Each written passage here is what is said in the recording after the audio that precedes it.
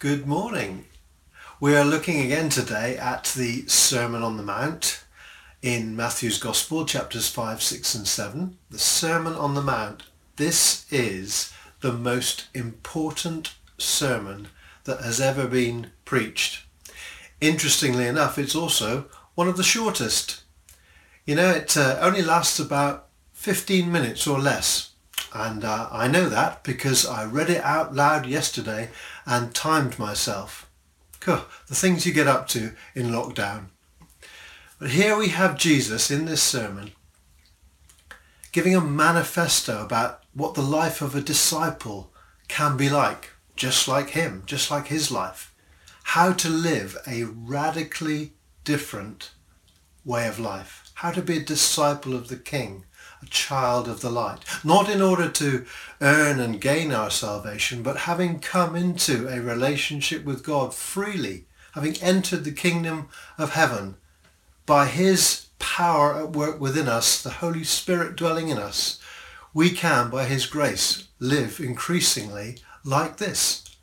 A transformed life. So we're going to look today at the Beatitudes again, the second half of them. If there are 8 of them, then we're looking at the second group of 4 today. But I'd like to read all of them. Again, they're called Beatitudes, not a word that's there in Scripture, but it comes from the Latin word beatus, which means blessed. So here is what Jesus said constitutes a life that is blessed by God. Matthew chapter 5, verses 3 to 12. Blessed are the poor in spirit, for theirs is the kingdom of heaven. Blessed are those who mourn, for they will be comforted. Blessed are the meek, for they will inherit the earth. Blessed are those who hunger and thirst for righteousness, for they will be filled. Blessed are the merciful, for they will be shown mercy. Blessed are the pure in heart, for they will see God. Blessed are the peacemakers, for they will be called sons of God. Blessed are those who are persecuted because of righteousness, for theirs is the kingdom of heaven. And blessed are you when people insult you, persecute you, and falsely say all kinds of evil against you because of me. Rejoice and be glad, because great is your reward in heaven. For in the same way they persecuted the prophets who were before you. Now it's interesting that Jesus himself embodied each one of these qualities, each one of these characteristics of a blessed life. And I think that's a good way of looking at lots of things in Scripture, just to think always, how does this apply to Jesus? Sometimes we can tie ourselves up in knots trying to make sure we're living in this particular way, trying to tick boxes that are right in order to be holy before God. So for example, you could think of the fruit of the Spirit in Galatians chapter 5. And if you're not careful, it's like, well, am I loving enough? Am I gentle enough? Am I patient enough? And that's the sort of character that the Holy Spirit is producing in us, because it's the character of Jesus. And so Jesus is the one who is love. Fruit of the Spirit is love, joy, peace. Jesus is love, joy, peace, patience, goodness. If I'm filling my life with Jesus, then his Spirit will produce Jesus' character in me. Think as well of the armour of God, the spiritual armour of God in Ephesians chapter 6. And, I think sometimes we can think, well, am I wearing the helmet? Have I got the belt on correctly? Or whatever piece we're considering. And we're not sure if we have or we haven't. But the fact is, what we need to do is make sure we are totally clothed with Jesus. Because Jesus is our salvation, for example. So we're wearing the helmet of salvation. He's my righteousness. And so that's my breastplate in place. He is the truth, and so the belt of truth is Jesus in my life. I put my faith in him, so I'm holding the shield. He's the word of God, so I'm wielding the sword of the Spirit. It's the gospel of peace. It's the good news about Jesus, and so my feet are shod with the gospel of peace. All of this is about Jesus. It's all about being like Jesus. And similarly with this list, We don't have to work our way through it and think, am I doing this? Am I doing that? It's always about Jesus. Jesus was, in a sense, poor in spirit, meaning that he lived his life totally dependent upon the Father. I can only do what I see the Father doing, he said. He was dependent upon God at all times. Jesus mourned the sin of the world. Now, he didn't mourn his own sin because he had no sin to lament or to mourn, but he mourned for the sin of the world. He, for example, wept over Jerusalem, longed to embrace the people there, but they would not because of their rebellion and rejection of him. And so he mourned their condition and their future judgment. He, with other people, was gentle and humble. He said of himself, I am gentle and humble of heart. Take my yoke upon you. For that's what I'm like, gentle and humble in heart. So that's too the meekness that's talked about here.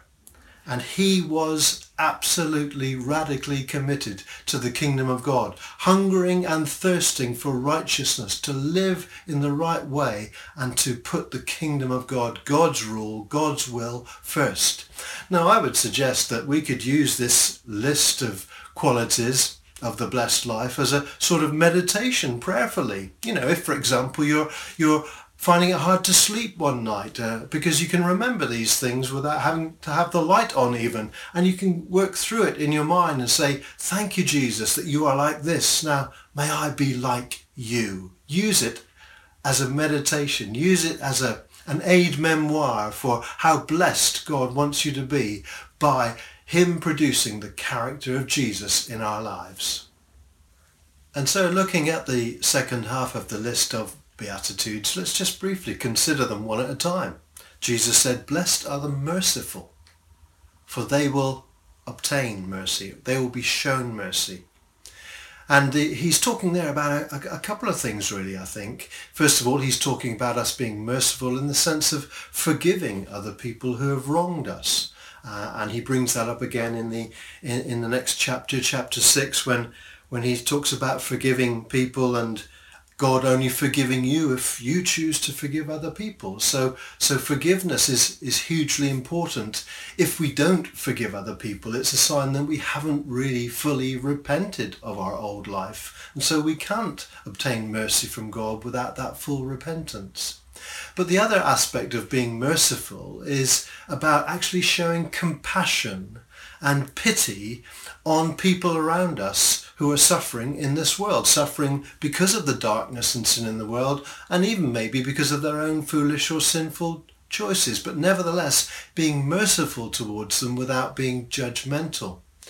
I spent some time a few years back going out on the flower estate with Bob Light when he would take around food to families in various aspects of need due to their circumstances.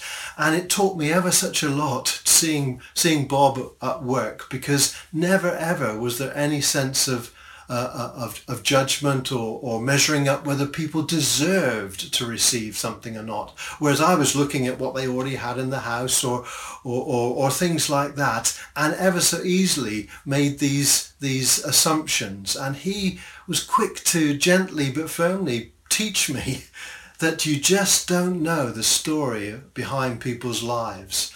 And so it's never right to make a judgment like that. He taught me not just about doing acts of mercy to people, but having a heart of mercy towards people. And that, I believe, is exactly the sort of quality that Jesus is referring to here. Blessed are the merciful, they will obtain mercy. Then he went on to say, blessed are the pure in heart, for they will see God. The pure in heart. The word there is all about our integrity, our sincerity, and our honesty. It's about not being two-faced or hypocritical. It's about that sort of genuineness, that we're the same on the inside as we are on the outside, not living a hypocritical, two-faced sort of life. And that quality is just like Jesus, of course. You know, in the Psalms, in Psalm 24, the psalmist prays that way. Who shall ascend the hill of the Lord? He who or she who has clean hands and a pure heart. It's about that purity that only forgiveness from God and the life of the Holy Spirit within us can change us to live like. I love the prayer that's in another psalm, in Psalm 86, where the psalmist there says and prays to God. He says, God, unite my heart to fear your name. Unite my heart, make it one. Give me an undivided heart. May I be the same on the inside as I am on the outside towards you, God, and towards other people, pure in heart. Then Jesus goes on to say, blessed are the peacemakers. They'll be called children of God. Peacemakers. We are to be those, just like Jesus, who offer to people reconciliation, first of all, with God. That is our ministry, all of us, to be those who can bring a message and show an example of being reconciled to God. What a privilege, what an opportunity. You see, that's what Jesus did. We read of him in Colossians that through his blood shed on the cross, it made peace. It brought peace between us and God for those who put their faith in Christ and his blood to cover our sins. So reconciliation with God is a huge priority. But it's also about sometimes bringing reconciliation between other people, reconciliation with one another, in the same way that the gospel brought the potential of reconciliation between the Jew and the Gentile, that we could be one in Christ, no longer two divided peoples, the Jew and the non-Jew, but in Jesus, one new person in Christ, united by the Holy Spirit in both of us. And so we can help, or try to help, others who might be experiencing some hostility or division in our families, in our work situations, maybe even sometimes within the church. You know, we've had some experience in the past pastorally of trying to help married couples who are experiencing difficulties, and that's not always easy, because when you try and help people to reconcile with each other, whatever the situation, you risk sometimes being misunderstood or being rejected. But nevertheless, blessed, Jesus says, blessed are the peacemakers, those who seek to bring reconciliation and help people into that. Lastly, Jesus says a surprising area of blessing, and he says, blessed are those who are persecuted. Blessed are people who face hostility, opposition, suffering, who are persecuted, though, he says, because of righteousness, who are persecuted, or people speak ill of them, speak falsely of them, because of me, Jesus says, because of their faith in Christ, not because they're awkward people and deserve that sort of criticism, as it were. No, if we're persecuted because of righteousness, because of Jesus in our lives, we, as difficult as it sounds, we are blessed. We are blessed.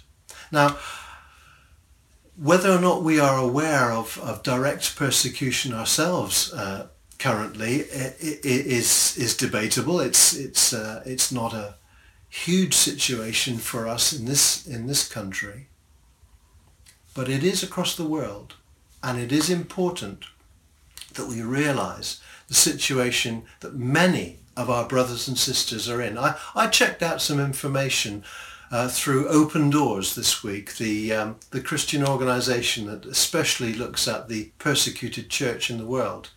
And today, 1 in 8 Christians around the world suffers direct persecution because of their faith. 1 in 8. That means, in reality, and this, brace yourself, is a staggering statistic, last year, 2,983 Christians were murdered because of their faith. Blessed?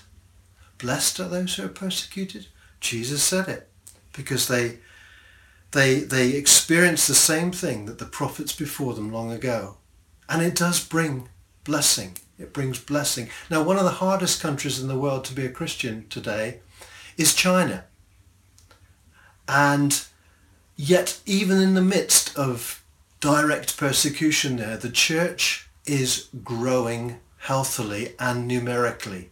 It is estimated that conservatively there are over 92 million Christians in China, living in China today.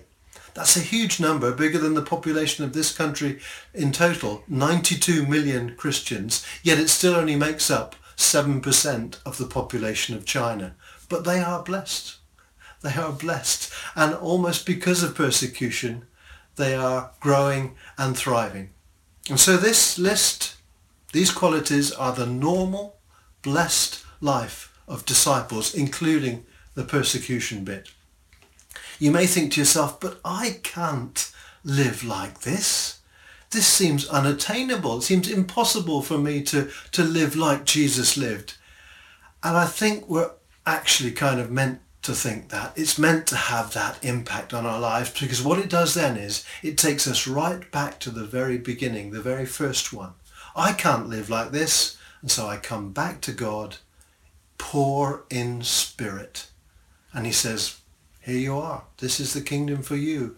You are blessed. You are poor in spirit. You recognize your need of me. Come to me, rely on me, be dependent on me. No, you can't do this.